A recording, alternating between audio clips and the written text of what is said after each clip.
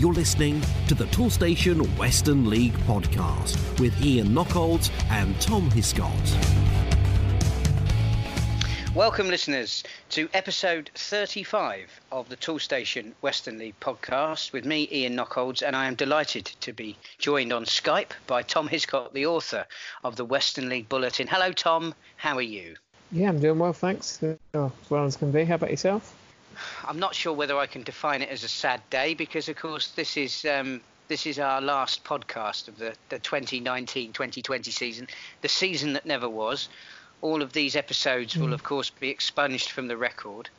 In fact, actually, it strikes me that these episodes going back over this season will probably, at some point in the future, become quite an important historical record for historians seeking to understand what went on in the season that never was, the season where all of the records were expunged.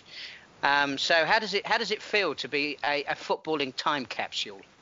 Don't know if we get that far, but it's obviously interesting times, and it's obviously a sad way for the season to end. I wouldn't be surprised if we get something similar slightly further up the leagues in the next few weeks or maybe months as well, because I don't know, it's tough to see an end to this, but I mean it's good for the players and people to be able to look back at what will be a historical season, I would say, in the grand scheme of things, further down the line. Well, in the words of the famous song, we have literally saved the best till last, and we have three fantastic interviews for you on this week's podcast. We kick off with my old mate Ray Johnson, the manager of Hallen, of course my favourite co-commentator for the Les Phillips Cup. Stuart Jones joins us as well, the manager of Ashton and Backwell, and Stuart certainly didn't disappoint. And for a third, we don't normally give you a hat-trick of interviews, but I thought as we were going to go out with a bit of a bang, we'd give you three on this week's edition. And we have a fascinating conversation with a man who I'm sure that many of you will have been following on social media. The account is Fans of the Western League Clubs. And I am delighted to speak to the author of that account and talk to him a little bit about not only what was behind his interest in setting up the account, but also in the virtual cup that took place at the weekend. Before we do get into this week's edition of the podcast, I'm going to start with just offering a couple of condolences. We've done this from time to time throughout the season. We know that we can't always recognise the people who pass away who contributed to our league and our member clubs, but from time to time we like to draw attention to a couple of people by way, if you like, of recognising the contribution that all of our volunteers make, but as I say, that we can't always get to say all of the names. At this time in particular, of course, we're bombarded in the media by horrendous statistics looking at fatalities every day, and I don't have any belief that either of these deaths were related to that, but I think it is important in the business of football and what we've been doing over the years with the Western League podcast to recognise the contribution of Malcolm Hunt, the life president and club secretary at Bishop Sutton, and Steve Hillier. Now, Steve was the fixture secretary for the Somerset County League, but of course he will have been known to many people in the Western League through his involvement with Chipping Sodbury Town, Bristol Manor Farm when they were a member side, and Bishop Sutton as well. So it's been a difficult week for Bishop Sutton in particular, but we remember the contribution of those people, and indeed all of the people, all of the names that we have recognised over the season as we try and offer some sympathy to the clubs and to the people, more importantly, who run them, who feel these losses very deeply. Now, we'll move on to our first interview, and that is with the manager of Hallen. It is Ray Johnson. Ray is never backward in coming forward, as I'm sure many of you will know. And with such a larger-than-life character, of course, I had to start the interview by asking him how he was surviving lockdown. Just spending more time with the family, really. It's been horrible. How did you feel when you heard that the season had been declared void? I understood it. There was a lot of pressure on various leagues and various and the FAs across the country to make a decision. But I think in retrospect, I think it may have been made too quickly, if I'm being honest. I understand fully why they took the decision early. But I think we could have held back on it a bit. I mean, do you think had they waited a bit longer, say for example for as long as the National League have waited, ultimately we'd have got to the same decision, but perhaps people would have felt that more effort had been made to conclude the season, on the field rather than off it? For me, looking at it now, and please don't take things that I say as part of, like I'm some kind of medical or genius that knows what's going on. I don't. But my original opinion when it all came out was that maybe that we should hold off on cancelling this season and perhaps cancel next season with a view to starting this one up again in January or February, which would ease the fixture pile up from the end of this season. And,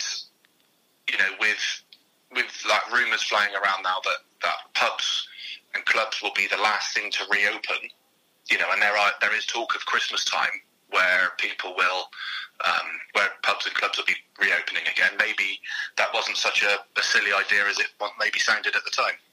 It's interesting, isn't it? Because, of course, part of the debate around ending the season at steps 3 to 7 has been that, well, isn't football all one pyramid system, so you should treat every single level the same? But, of course, we've heard recently that the government are in talks with the Premier League about starting the Premier League season so that we can have behind closed doors matches played, which will entertain the population during lockdown, which of course indicates that they're a different case. But you make a good point, because football at our level is as much about that clubhouse side and the income generated by the sports and social clubs that go with our Western League matches, as well as the football. I mean, somebody said to me at the beginning of this crisis, you can't really play Western League games behind closed doors because actually the most important side of it is the clubhouse. Well, we don't get the television income, obviously, nor should we either, by the way. But we don't get our sole income is from sponsors and money, and money that other teams can generate behind in the club and stuff. I mean, in terms of my club, I think we've probably been hit less than maybe others because, we get contributions from businesses as opposed to rely on the clubhouse. So maybe we've suffered less than others, but it's still tough, and there will be ramifications from it when it all starts back again. Ultimately, one thing we do know is that, the marketplace for players is all going to be different when it all comes back out. It's going to be weird, and people, and maybe players' values are different because of it. Maybe the standard of pitches might be different. Maybe if there's less money in the game, then the quality will reduce. So it's about it's a worrying time for everyone, really. Well, let's try and move it back to matters of the playing field. You were fourth in the table when the season was concluded. I don't mind admitting, Ray, that I was slightly surprised with your lofty league position. What did you think of it at the time? Yeah, let's have it right. It's a great position for us to, and bizarrely, if we don't let in a 98th minute equaliser at Plymouth, we'd have finished second. It was massively off kilter because we played 4 or 5 games more than others. So it probably looked loftier than it would have otherwise been. However, that doesn't detract away from the fact that if we'd have started the season in September, we'd have been up there anyway. We had a slow start, but when we got going, we were a match. We were a good match for anyone. We were just unlucky that we played Plymouth and Bitton really early before our squad had settled down. Have you been in touch with your players during the lockdown? I've tried not to. I don't really like them, if I'm being honest. No, that's obviously a joke. Bits and pieces. We've had like a Zoom quiz night and things like that, which I did the quiz for them. I think they found it a bit of a struggle, which maybe I overestimated how sensible they are. But no, we've always been staying in touch, giving each other banter. But I think they are missing each other. They keep the sort of warmth of feeling they give each other at times is more than some people give their families, I'm sure.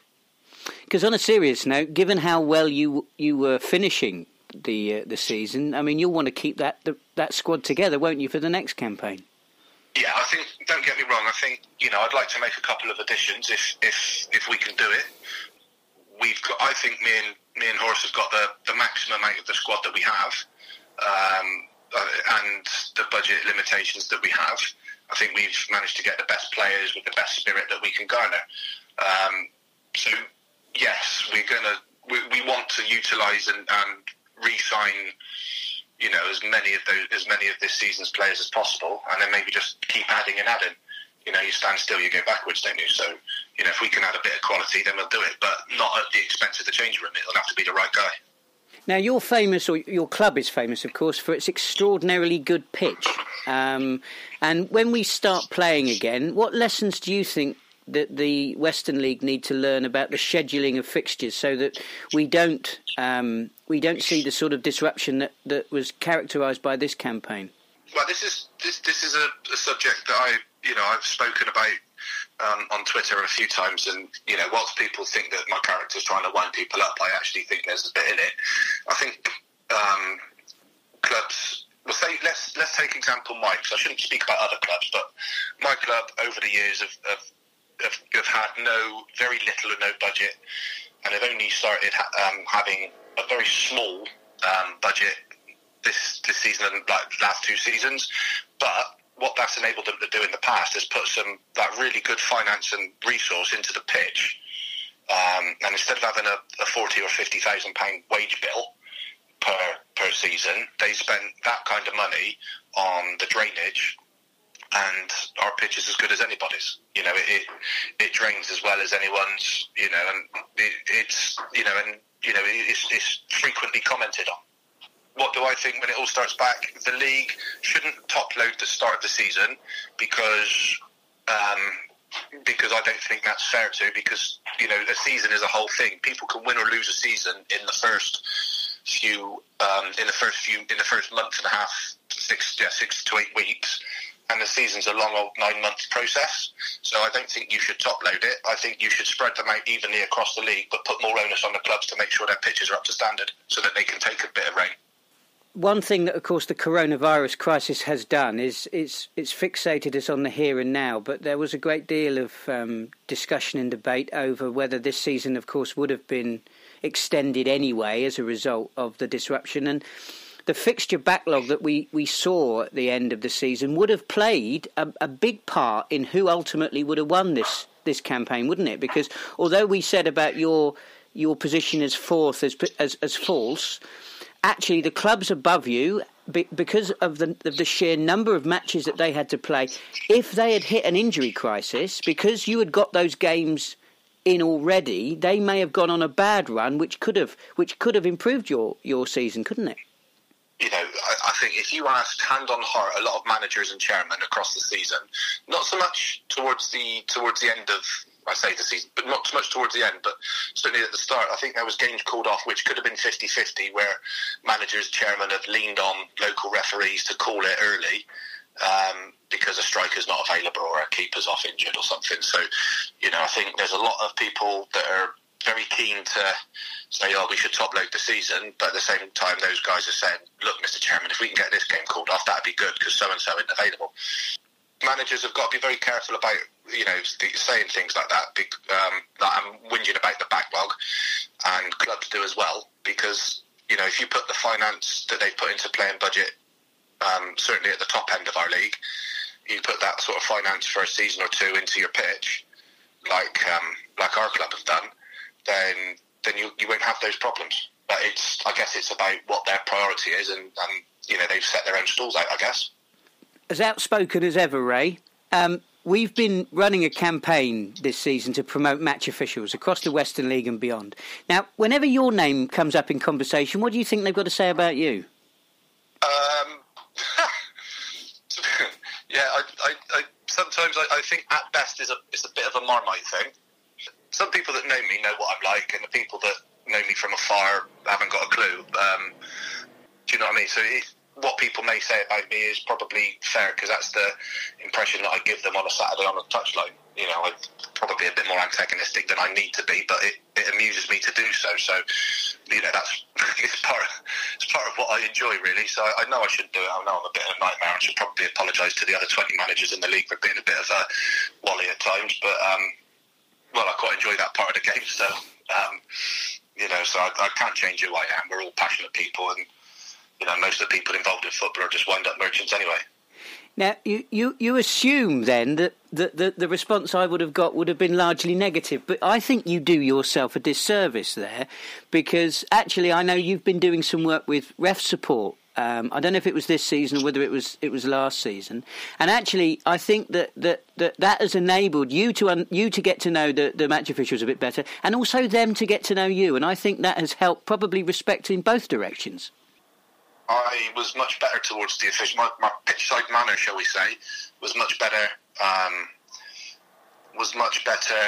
This season than it was, probably off the back of me doing a forum for the referees. It was a bit of an open mic Q&A that I did. I think there's about 50 or 60 referees came to a meeting with me and Stu Jones at Backwell and Bath City guy Jerry Gill, which was good. It was, there's a lot of points that I've raised that they now understand, and I don't have to forcefully make on a Saturday frequently.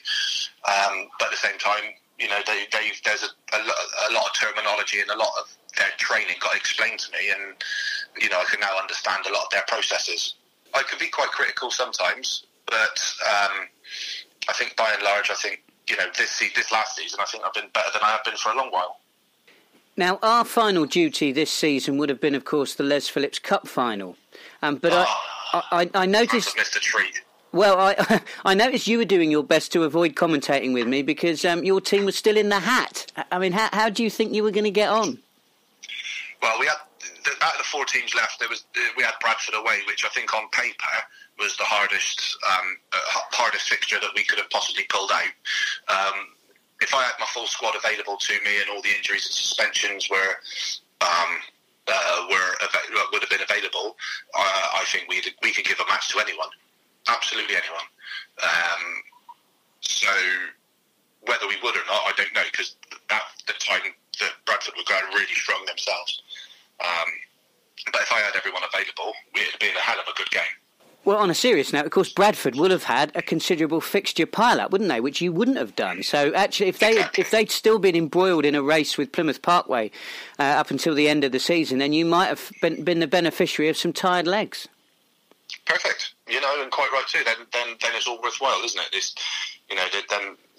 That's where if we'd have won that, the man of the match goes to the people that sort our pitch out, and that made the committee that made the decision to go without budget for several years and put the money instead into a pitch. So, that would be the assist for them, So if I wasn't going to be able to be joined by you in the commentary box this year, which other Western League manager would you have nominated for that duty? Oh, wow. We should have asked me that question before we got on here. Don't you worry. You take as long as you like to think about it, because I can edit this, remember? Okay. Who do I... Well, I like Craig Loxton and John Durbin. I like those two. I think they're probably... who else is there? I'm probably going to miss someone out terribly now. Yeah, I'd have gone with Lox, because especially as he was in the final a couple of years ago himself. So, yeah, probably Craig Loxton and Johnny Durbin, maybe. And my thanks to Ray for his time and his support for the podcast throughout the time we've been doing it. Now, Tom, we're going to go over to you for your self-isolation nation. Of course, this is where you tell the listeners how you've been coping in lockdown. So, what have you been up to over the last 7 days? I don't know if coping's the right word, but trying. Same as last week, really. Obviously, the weather, as of today, has taken a bit of a turn for the worse, which is a bit disappointing. Less time in the garden, but sort of watching a few films, a bit of TV, and reading and stuff like that. So pretty similar, a bit of baking, just trying to get a bit of variety in my life. But it's not the most, it's not the most enjoyable of times for anyone. I don't imagine. But in terms of stuff I sort of enjoyed, started a new book which is about cricket and 2020 cricket in particular. Which obviously was born in England about 2003 or 4, something like So there's a book called Cricket 2.0, which looks back at how it sort of came about and the stories that have come from T20 cricket and how it's sort of evolved over time. And yeah, I'm really enjoying that. It's a pretty new book, so it's nice and modern and got quite a lot of facts and whatnot in, which is the sort of thing I like. So that's decent book. Watched a couple of films, a few more James Bond films ticked off. Well, when I say ticked off, watching for probably the 10th time. But yeah, View to a Kill and Living Daylights, which pretty decent. Bit of Roger Moore and Timothy Dalton, so that was good. And then I watched a film called Rudy as well, which was it's American football. It's about it's the chap who plays Samwise Gamgee in Lord of the Rings, which people will probably recognise him most for. And he goes from sort of rags to riches. Turns up at the Notre Dame as someone who's bit small and whatnot, and then ends up playing American football for the esteemed college. And obviously, I think it's based on a true story. So that was interesting. A little bit of TV. I don't know if you've been seeing the replacement for Match of the Day. They've been doing these sort of top 10 countdowns and Premier League stuff, sort of managers and foreign imports and goal scorers and stuff, and they've been pretty good chat. So that was with Gary Lineker, Alan Shearer and Ian Wright. It's generally pretty good debate, and Ian Wright's generally got quite a lot of stories and it's pretty funny. So yeah, I've enjoyed those. And then last night there was the Chasers. There was a new show, quiz show with them. Obviously everyone's watched, well, at least everybody knows about The Chase, which is on usually 5 o'clock-ish, I think, most evenings. But this was on at 9 o'clock last night, and all 5 of the Chasers, they're sort of a team, and you go up against them and try and beat all 5 of them at the same time, which is a bit of variety. So that was pretty cool. And then Netflix have just added the second series of something called Afterlife, which is with Ricky Gervais, which is it's pretty deep at times, but yeah, it's a comedy as well, so it's interesting. Interesting show. And obviously he's the main character, but there'll be quite a few people, characters that I think people would recognise from various different shows and whatnot. So yeah, that's I recommend it if you've got it on Netflix and you're a bit short of time, and they're only sort of half an hour episodes, so they're pretty easy to catch up on. So yeah, that's sort of what I've been up to this week, I think. My dad took your advice and read the Eddie Jones book that you've been reading. He thoroughly enjoyed that. So yeah. I do hope some of the listeners, if you've managed to prick their interest with any of the things that you've come up with, then hopefully there'll be people who can find a little bit of enjoyment out of it. I'd very much like to follow your advice, but unfortunately in my household it is sort of it's Peppa Pig and MasterChef. Not necessarily in that order. But yes, so our next interview is with Stuart Jones, the manager of Ashton and Backwell United. They'd had a very good season this season, so it was about time I had an opportunity to talk to Stuart. Stuart is a chip off the old Ray Johnson block, and when he found that Ray was on this week's podcast, it was very much a case of anything you can do, I can do better. So if you enjoyed our chat with Ray, I think you're going to thoroughly enjoy our chat with Stuart. I started off by asking Stuart how he felt when he found out that the season had been voided. Well, it knocked me off my chair, I must say, because I was absolutely convinced that they were going to do the PPG system, because that's what they do in the FA Cup, and they probably get that wrong because they let teams that come out of the Prem or get relegated from the Prem go into the FA Cup. But off tangent, I was expecting them to go play points per game. Absolutely convinced. So yeah, I was a bit disappointed, as you can tell by some of my tweets if anybody follows me. I mean, in terms of actually not playing again, though, I think that the ship has sailed on anybody who thought it was worth us hanging on. What do you think of that? Yeah, everybody's come up with their great hypothesis about what should and what shouldn't happen, but we're in a really strange situation. Whereas nobody knows what's going to happen. And for them to sort of cancel the season, I sort of get. I've got a real small part of me that wants them to cancel the Premier League as well, so that everybody else knows how I feel.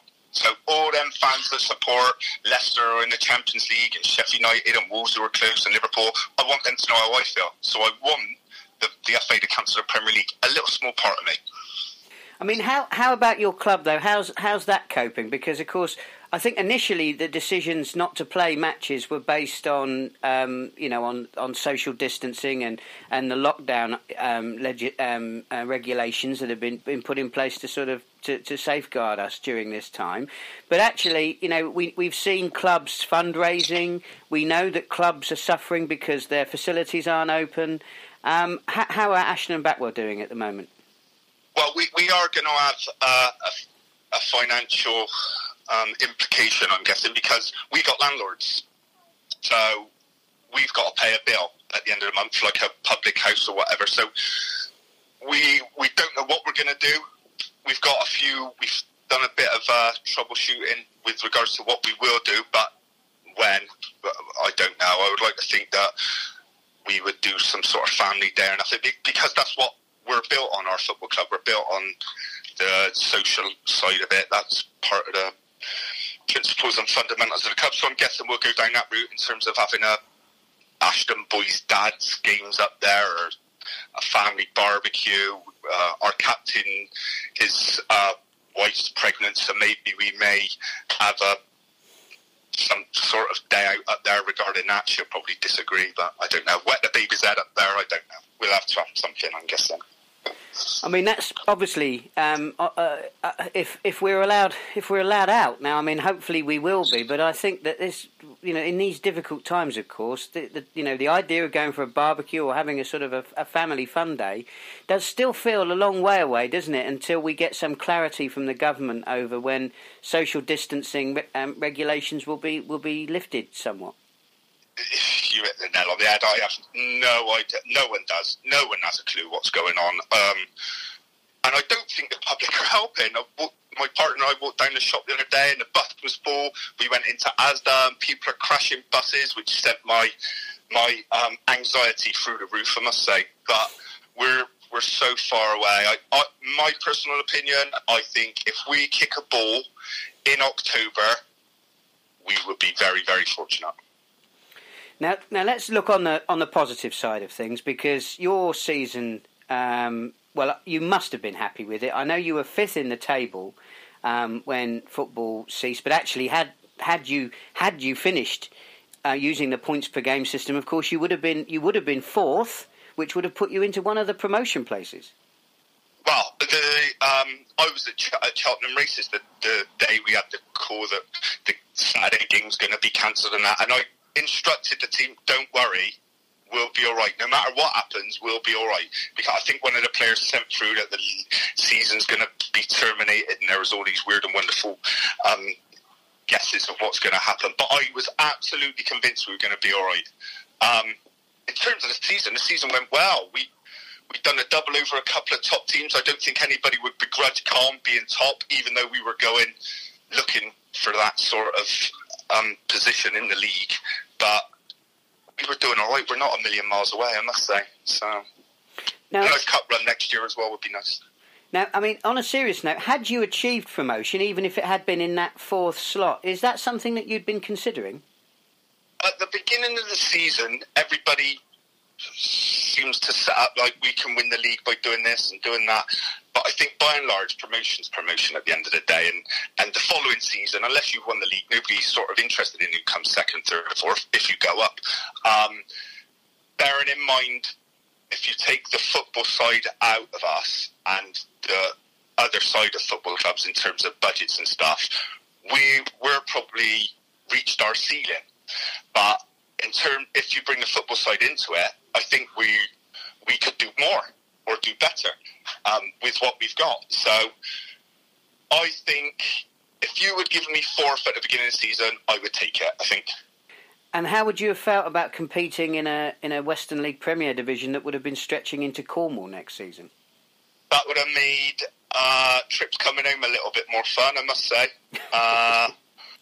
It would have been difficult getting people down there midweek, but that's the the way it is. Do you know what I mean? I've come from a background where away games are hours and hours and hours away, so it's not something that I'm not used to, but a few of the players may have had to have got used to it in terms of looking after themselves better the night before, getting up early. Like, a lot of the players for us work Saturday morning, so that may have been a hindrance, but for me, I like playing at different away grounds and experiencing different trips and stuff, so it's something that I enjoy, I must say. Well, I'll ask you a slightly different question then. How would you have felt if you'd have been promoted into the Hellenic League? I've been a previous winner of the Hellenic League. I like the Hellenic League. I think there's some great grounds, some great people, some good teams. I've got a friend who's manager in there, Julie Bevan, so it wouldn't have bothered me, I've got to be honest. And I think by the mile, it would have been easier for my chairman. I think my chairman would have been happy with that.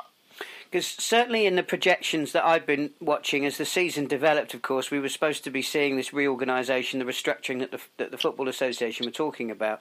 And at step 5 in the Premier Division level, Clevedon and the likes of Hallen, of course, I know they're clubs that aren't a million miles away from you, were looking like potential candidates to be moved into the Hellenic League. I mean, were those types of conversations happening at your football club? Because it sounds to me like you're remarkably philosophical about sort of playing at the level really that the FA, see fit. I believe in their restructure, what they're doing, I must say. A friend of the podcast, Ray Johnson, comes up with a great idea about the South Peninsula land, however he pronounces it, should have their own sort of step 5, which is a fair point. I don't know. I just think that we would have to get on with it and do as the FA say, and there ain't nothing anybody can do about that. No, I think probably if the coronavirus has taught us anything, it's exactly that sentiment. Yeah. So, I mean, moving on to next season, whenever it does start, what are your ambitions? I mean, if the rules stay in place, do you think another top 4 finish would be a target for Ashton and Backwell? Well, we have to aim for stars, and at the very least hit the clouds. So we're going to go for it. We're not going to bleed loads and loads of different players in, because I'm extremely happy with what I've got. The people or the players that we've got all understand what's expected from myself, my coaches and the chairman. There's certain values and principles, but they've also there's some fundamentals from my side of the game. So I think with 1 or 2 maybe additions to the squad, and a bit of a better structure, because we lost some really stupid games last year, and maybe a little bit more information on the opposition, maybe. Because I set my coaches a task this on the first week after we knew that it was over. I wanted 3 players from each coach who would improve us. Now, out of them 7 or 8 coaches, there was only 5 names. Right. Believe it or not. So which is interesting, which I suppose shows that we're all on the same wavelengths, but then 5 names are a little bit dear. I mean, on a serious note, when talking about players, how have your players been coping during lockdown? I mean, I suppose particularly because you've built such an effective side, you want to keep in touch with them, you want to keep them happy because you want them to re-sign for you next season.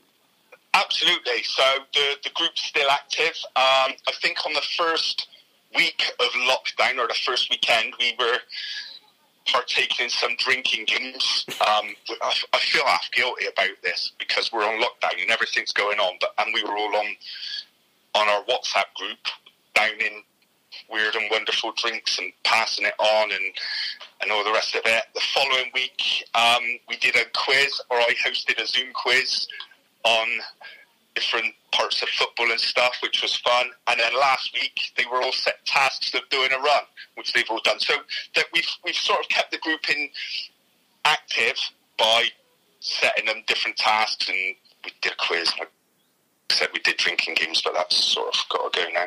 I think they all had a little celebration party last night on the basis that we would have got promoted, and yesterday was the end of the season. Well, that's a nice idea. Now, we've been running a campaign on the podcast and very much with the Western League, promoting the role that match officials play, not only in our league but also across the grassroots game. Now, I know that you were involved in a ref support forum with Ray Johnson. So, my question to you, Stuart, is which one of you was good cop and which one of you was bad cop? Well, if you must know better than that. It's definitely I was good cop. So it's myself, Ray, and Jerry Gill from Bath City, and I felt like a guest in the audience at times. Bless him. As much as I love Ray, he got some great ideas in terms. And to be fair, a lot of it he was right. The way he approaches it sometimes is far be it from me to tell him what to do. Sometimes it does make me laugh in how he goes around it, but the general idea of what he's got to say is right. On a serious note, though, one of the things that Ray's spoken to me about a couple of times is actually how that forum helped him not only to sort of look at referees and match officials differently, but also to improve the way that he communicates with them and the way that he receives information. So interactions like those forums, I mean, did you find it helpful? Have you seen a benefit in the way that you've engaged with match officials since that event? I've done two last season now, and I support them. I must be honest. I think we've all been guilty of speaking to them in a derogatory way, which isn't nice at the end of the day. So it gave me a different view in how to approach them, how to talk to them. They're good. Every time I've come away, I've learned something. So it can't be bad. I would do more if Martin asked, I must say. And everybody comes up with their views and their opinions and stuff like that. And they're human beings at the end of the day. We all got to remember that. They're human beings and they should be treated with respect if they show it. Now, I know that you are a student of the game. So if I promote you to the headmaster of the Toolstation Western League First Division, which of your fellow managers would you appoint to be your head boy? My head boy, God, I could tell you a few that wouldn't be, I must say. My head boy, I think Ben at Con, he's a great lad. He's a really great lad. And I speak to a lot of managers like we do. We all got a network. We all ask about this player and that player. But Ben at Con, he's a great lad. I like Ben. And he's very, very passionate. Even though we fell out the first time we come across each other. I think it was the first two times we come across each other. But yeah, I like Ben. He'd be an excellent head boy. Wonderful. One last question for you, Stuart. I appreciate your time. How have you been coping in lockdown? My partner and I have been subscribing to Netflix. We bought a cross trainer which lives in the middle of our front room now. The shopping bill goes up, obviously, because I'm a bit of a gannet. So it becomes boring and tedious and stuff. And like I said, sometimes I feel guilty when we're laughing at something because there's people out there in not such a good situation. But everybody got to partake in this staying safe and keeping your distances and stuff. Everybody got to stick to it. Otherwise, it gets worse and we don't come out. And I've walked up the shop earlier on and I seen a group of kids on the grass and I think, guys, what are you doing? But that's not for me to tell them, is it? It's the way it is. Another job, another saving. Brought to you by Toolstation. Is this all the receipts? Yes, boss. For everything we got from Toolstation? Yeah, why? I just thought we'd spend a lot more than this. Oh, no. We got all the best brands too. Makita, Santex, Karcher, Nest. Top job, top saving. With over 15,000 trade-quality products at prices that are hard to beat, we're here to save you on every job. At Toolstation.com and all 340 branches. And my thanks to Stuart for his time. Now, back to you, Tom. We do like a good film recommendation. What have you got for us this week? I went for the series, and I mean, everyone knows it. It's Lord of the Rings, but I think, our final episode, I think I'll go off with a bang.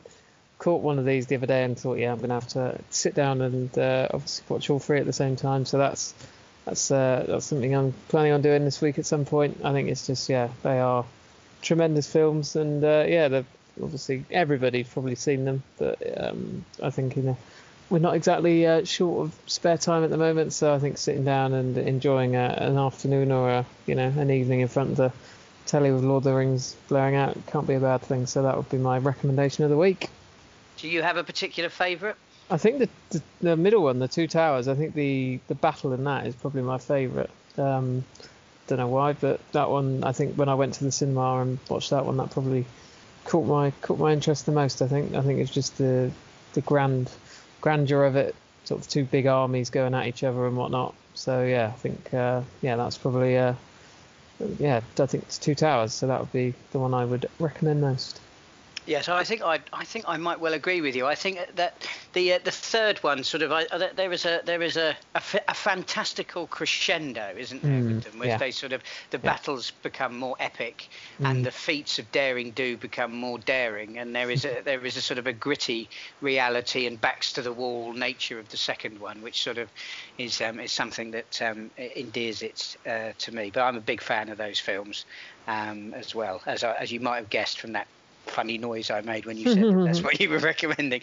Right then, our third and final interview, not just of this podcast, but of this season, is with the author of the Fans of the Western League Club's Twitter feed. Now, for the purposes of this conversation, the gentleman I'm going to be speaking to should be known to you as Nick. That is not his real name. And I think one of the reasons for that is because, of course, as football fans, it's very easy to pigeonhole our opinions and our engagement in the game through our support for our local side. And Nick is a passionate fan for his team as well, but a bit like Tom and I, he's sort of engaged with the league as a whole, and I think that very much is reflected in the content that we see from that particular Twitter feed and have done over the last couple of seasons. Well, one of the things that's really caught my eye, particularly in lockdown, was a virtual cup that Nick's been running, and the final was played on Sunday, and it was won by Radstock Town. Now, the cynics out there will say, well, I'm only covering this because Radstock are a team that I'm known to be fond of and won the competition, and you might be right. But equally, if that is the case, then that's probably further evidence, if it's needed, that Nick's doing the right thing to keeping his identity and the team that he supports to himself. But anyway, I thought it was a really interesting concept, a really interesting competition. And that's why I started off our interview, really by asking where the idea for that virtual cup came from. Yeah, hi, Ian. It came to me by somebody else I follow on my personal Twitter feed, and he was running a non-league club competition, and I thought that would be a really good idea to do for the Toolstation clubs. Also, sadly, from my childhood, I used to constantly drive my parents mad with little bits of paper where I'd cut out all the teams from the English leagues and fold them all up in a little pot and draw the team. So I just wanted to do that, really. When I first started with the idea, I had some good feedback from one or two other people that follow me, so it seemed a good idea to do that, really. In regards of running the game, so I did the draw, I drew the groups with bits of paper out of a plastic pot, and then I tabled them out almost like in a Champions League format, so each club would play each other, and then the knockout rounds would be two legs. But it simply was a case of me rolling two dice borrowed from my child's Monopoly set and writing the scores down. So when you say the scores, I mean, how many times were you rolling the dice? So literally, I did everything. I didn't want to be not seen to be fixing it because that's the wrong word. But so 0 was 6, and then 1 to 5 was obviously 1 to 5, and then literally just rolling them once to see what the scores came up as. And were you literally just doing that as the final score for each game? Yeah. And did that include the latter stages? Did that include the final? The final, I did have a little twist on it because I wanted to make it a little bit more kind of, I wasn't quite sure which way it would be going, rather than just roll it and that was the final score. So for the final, I actually did roll the dice to see what the half-time score was, hoping actually that it didn't come up 5-5, because if it came up 5-5, I'd have nowhere to go in the second half. But luckily for me, it came out 1-1, and then I did a roll for the final score, obviously, and it came out 4-3. Because one of the features that I really enjoyed, and I particularly enjoyed it on Sunday, I mean, I will admit to having a bit of skin in the game, because I do have a great deal of affection for Radstock Town, of course. Yeah, I kind of picked that up on the way.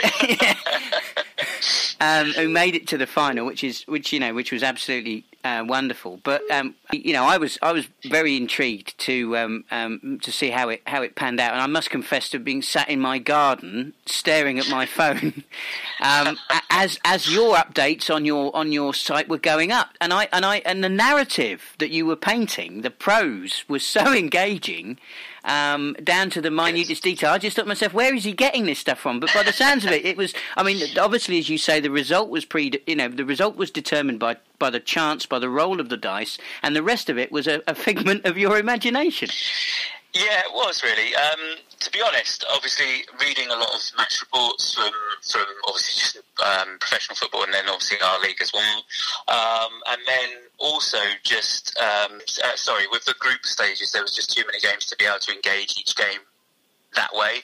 But as the tournament progressed, I wanted to give people a bit more than just here's the score at the end. And also, what I did notice, which was quite entertaining, is as the tournament progressed, I was getting little private messages from people going, can you get this guy to score an own goal, or can you get this player to be red carded, from other teammates, which I found quite amusing, and actually it fitted in with the narrative of the whole thing, really. So I have to say, none of the team managers, from what I could see, did that, but certainly quite a few players were messaging me going, can you get this player sent off, or whatever. So which was nice, because it for me, it showed that people were interested, because that's the one thing you don't know when you do this. Well, that's right. And I mean, I'll let you know now, I was quite outraged on Sunday with the clog that poor Luke Ingram, the Radstock captain, was getting.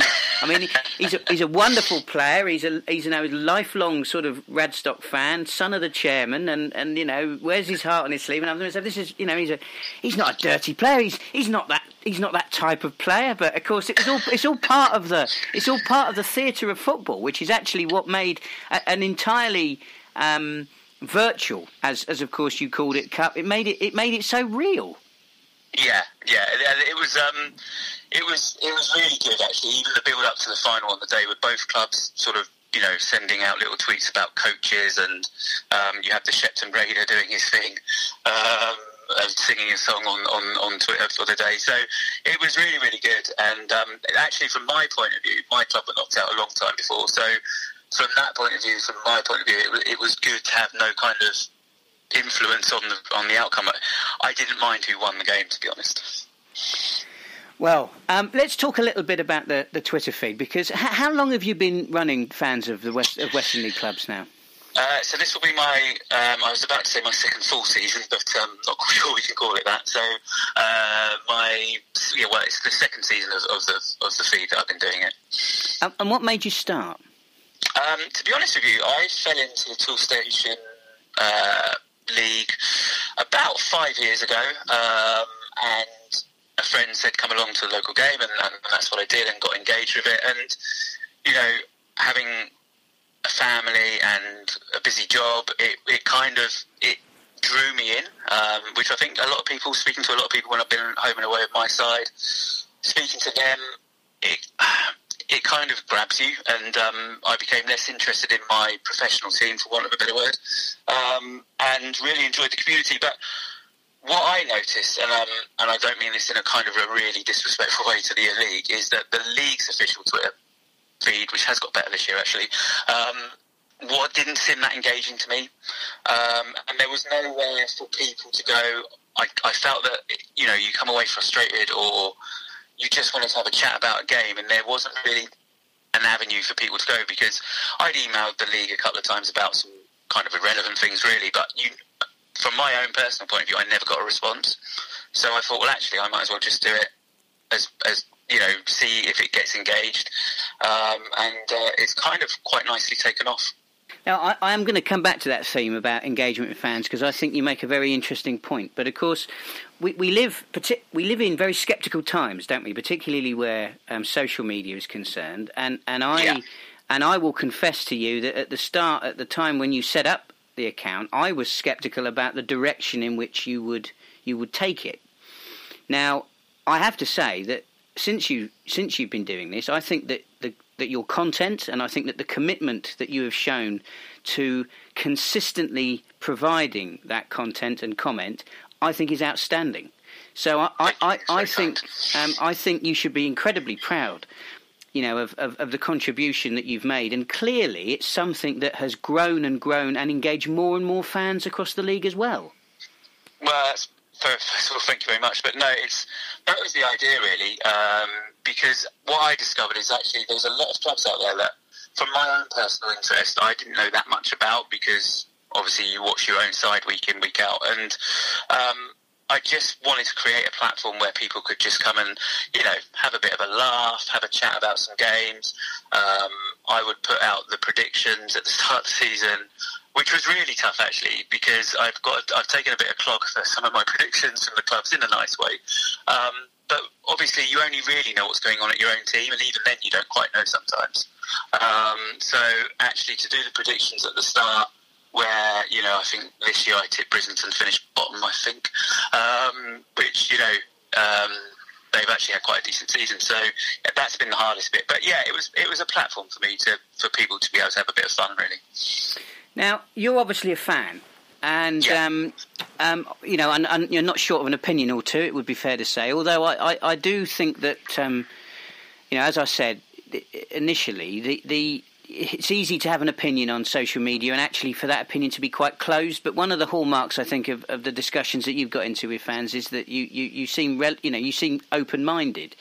And I think that if all fans are using social media well, whether they're talking about the league or they're talking about their club, or perhaps they're even reflecting on the performance of a match official, to do it in an open, honest, and open-minded way is the right way to do it. But rarely, it seems, in the world of social media does that actually take place. But so going back to your perspective as a fan, what are the big issues you think that the Toolstation Western League should be addressing in terms of the way that the league and its member clubs engage with its supporter base?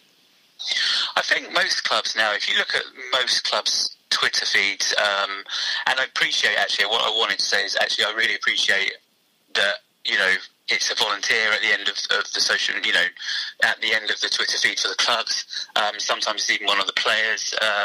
So I think from that point of view, I think for me, it's for each individual club, regular feed is good. There's still one or two clubs, probably through no fault of their own, that actually on a Saturday you wouldn't even know they were playing, which is a real shame actually. And like I say, that's not a dig at any particular club. It's just the way it is. I think from the league itself, like I say, I do think it's got better this season. But before that, I think even little things like the Les Phillips draw, as a supporter of a club, you want to know what that draw is. And that kind of information didn't seem freely available. But I think it's improving. I mean, it's interesting, isn't it? Because the times that we're living in now, particularly with the decision to void the season and the continued debate around the footballing pyramid and how decisions are taken in football, we can see our own clubs almost as a microcosm of that. And the league is part of that as well. But do you think we're actually sort of at a bit of a sea change point where about the way that football engages with its football family? Do you think that would you like to see a democratisation more as a result of the way that football needs to engage with its supporters? Yeah, probably. I think this situation that we're all in at the moment, it really shows what some of these clubs mean to the communities and to the supporters that follow them. And I think the Western League, with its Think of a Fan campaign, has been really, really good. I know one or two clubs have done their sort of fundraising, GoFundMe pages and things like that, which, personally, I didn't, when I first saw it, I thought, But actually, they've all got to survive. My local club, they have bowling, they have darts nights, etc., etc. None of that's happening, so they've got no revenue. I think what this situation has led to is actually more clubs engaging with the community a little bit more, and I love the NHS sort of letting key workers in next year for free. It's great. Well, actually, that brings us back to the beginning, didn't it? Because one of the features of your virtual cup was going to be a recognition of NHS workers. Just for those people who perhaps are listening to this who haven't seen it on social media, what are Radstock Town going to get out of winning that inaugural trophy? Well, apart from the glory, obviously, they are. What I'm going to do is, once we know where we're at in terms of a return to football at some point, I'll liaise with the club again. But essentially, I had a brief conversation yesterday. I wanted to originally have 6 NHS workers, and I'd pay for them to go and watch their local club. Obviously, the league has taken care of that now, so Radstock have thrown a couple of ideas at me, and there'll be an engagement with the local community and some key workers getting some free admission, and I think the club are quite keen to support that, which has been fantastic actually. It's been really good. But yeah, the whole idea was actually it started from do this virtual cup, but there has to be a point at the end of it rather than great, you've won it. And actually, it's my way of just giving something to that community, really. We've veered off tangent slightly there because we were talking about the decision making in football and the role of the fans. I mean, one of the questions I was interested in asking you today is how do you feel about the decision to void this season? I think if you look through my Twitter page, actually, I thought it was the most sensible option, and I did do for quite a while. But I've started to change my mind recently, and I've kind of thought, well, actually, I think it's an ever-changing situation, and we were all probably under the impression that the season might start on time next season, which it clearly isn't, I don't think. Actually, at that point, when the league first announced it, I thought, actually, that makes sense. It's really harsh on one or two clubs, particularly like Calm, that have been up the top of the league in League One most of the season. But then, actually, as it's gone on, perhaps all the leagues, regardless of Premier League right down to our level and below, actually maybe there will be an opportunity, or there should have been an opportunity to try and finish them off. If the start of the next season is delayed significantly, and some people are talking about Christmas, then of course actually, it would perhaps present an opportunity whereby if you were going to make a fundamental decision about restructuring an entire season, it would be better just to finish off the one we were playing rather than attempting to sort of muddle something else through. Yeah, I agree, because I think it's going to be, I'm probably of the mindset now that I won't be watching my local club until 2021. So, how does that? I can't even imagine how that works really. Whereas actually, if they just had their 10 games left, whatever it is, to play between, say, January and the end of that season, it would just be the end of the end of the current season, if that makes sense. Which probably would have been a lot easier. Now, I'm sure you'll be continuing with your Twitter feed for some time to come. I mean, will you keep it going through lockdown? Yeah, I hope to. I did get asked by somebody if I fancy doing a virtual league, which I don't, because it sounds like far too much hard work. Yeah, I hope to. And obviously, I look through clubs' news, content, and stuff like that. But it's trying to keep people engaged, which when there's no football is the hardest part, which is where, again, part of the virtual cup thing came, really, is to keep people engaged while there's no football being played. So, yeah, I'll try and think of something, or if people have got ideas, they can send me. And where can people find you on Twitter, just in case they haven't found you already? Yeah, so they can find me at TSWL Fans. And I'd like to thank Nick for his time.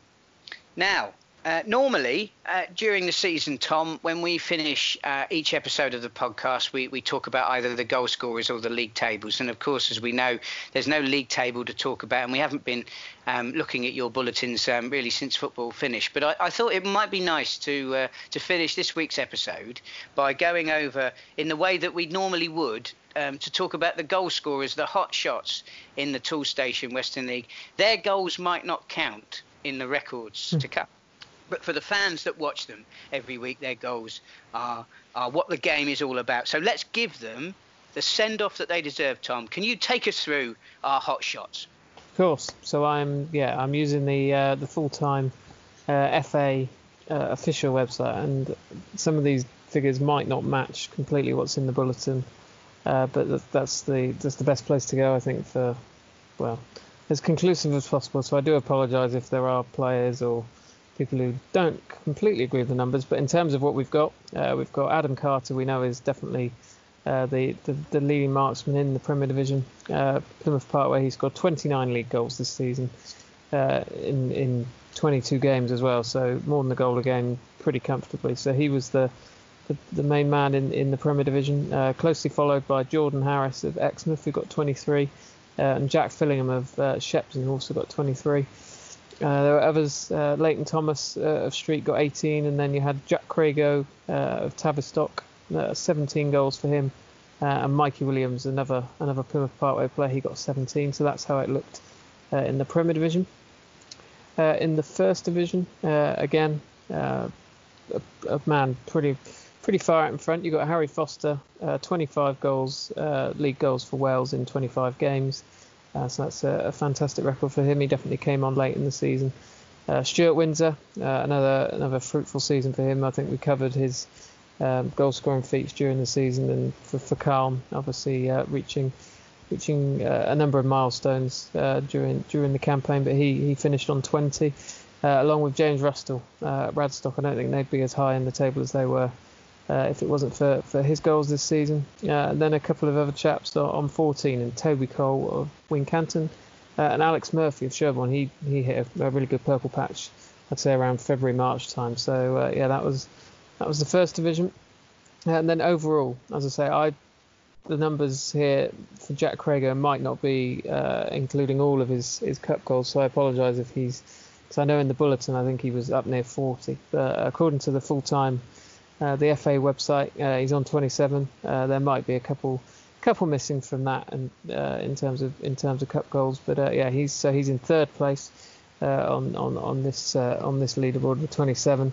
You've got Adam Carter on 29 and Foster on 32. So that's the top three in overall league goals, and plenty of similar names further down the list. You've got Fillingham, Harris, Rustall, Windsor, who we've all named, and others who also, I think, mention the others that reached 20 goals this season in all competition. You've got Tyson Pollard of Bradford.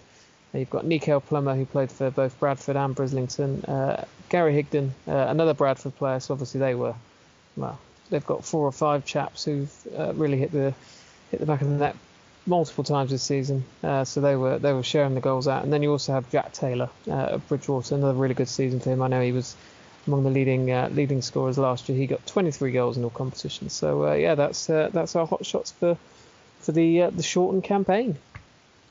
Expunged, Tom, but not forgotten. Absolutely.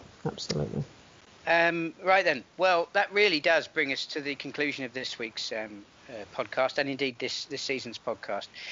Before we go, I'd like to just do a few mentions. I'm incredibly grateful for the ongoing support we get from our league's managers. It's a privilege to do the Western League podcast, and we wouldn't be able to do it, and we certainly wouldn't be able to do it, I think, in a way that you, the listeners, enjoy if we didn't have the engagement of managers, all the managers, not just some of the ones that I like speaking to, but we do try and get around all the clubs if we can. So I'm very grateful to them for that. I'm very grateful to John Paul. We've had him on a couple of times in recent weeks, of course, when it was all going a bit pear-shaped and we wanted to know what was going on with the bigwigs up at Wembley. John, the chairman of our league, of course, does a fantastic job and is a great supporter of the podcast, and we appreciate that. James Healy, of course, who is come into his own this season as our league's social media manager. And when Tom has been unable to join us, James has done a brilliant job at deputising for him. And so we appreciate not only the contribution he makes online, but also the assistance that he gives us here at the podcast. One man whose name might not be familiar to many of you, because actually he's not somebody we ever talk about on the podcast, but people who are involved in the administration at club level will be very familiar with him, is Andy Radford. I can tell you that without Andy, the podcast you wouldn't exist, because actually he's the man who uploads it every week, and also spends a lot of time reproducing it on YouTube as well, for those of you who enjoy watching it in that format. So he's an absolutely essential cog in the wheel. He's invaluable support to me and helps me a great deal understand some of the really complicated issues that we try and talk about on the podcast, to try and give you, the listeners, a greater understanding of things like promotion and relegation, and some of the issues that we've been wrestling with in terms of the restructuring exercise that's going on with the Football Association at our level of football. And of course, I have to say thank you to you, the listeners, because if you didn't keep on listening in the volume that you do, then Tom and I would have given this up long ago. But the fact that we enjoy such fantastic support really does encourage us to carry on. And of course, I can't do a list of thank yous without thanking you, Tom, for everything that you do. The podcast wouldn't be the same without you. All of your hard work is very much appreciated. Of course, the listeners get the benefit of it normally during the season through the bulletin. But I know you've been sort of putting in overtime to keep the podcast going until the end of when the season, until when the season should have ended. So I really appreciate the effort that you've put in, and it's a real pleasure and a privilege to be able to do this with you.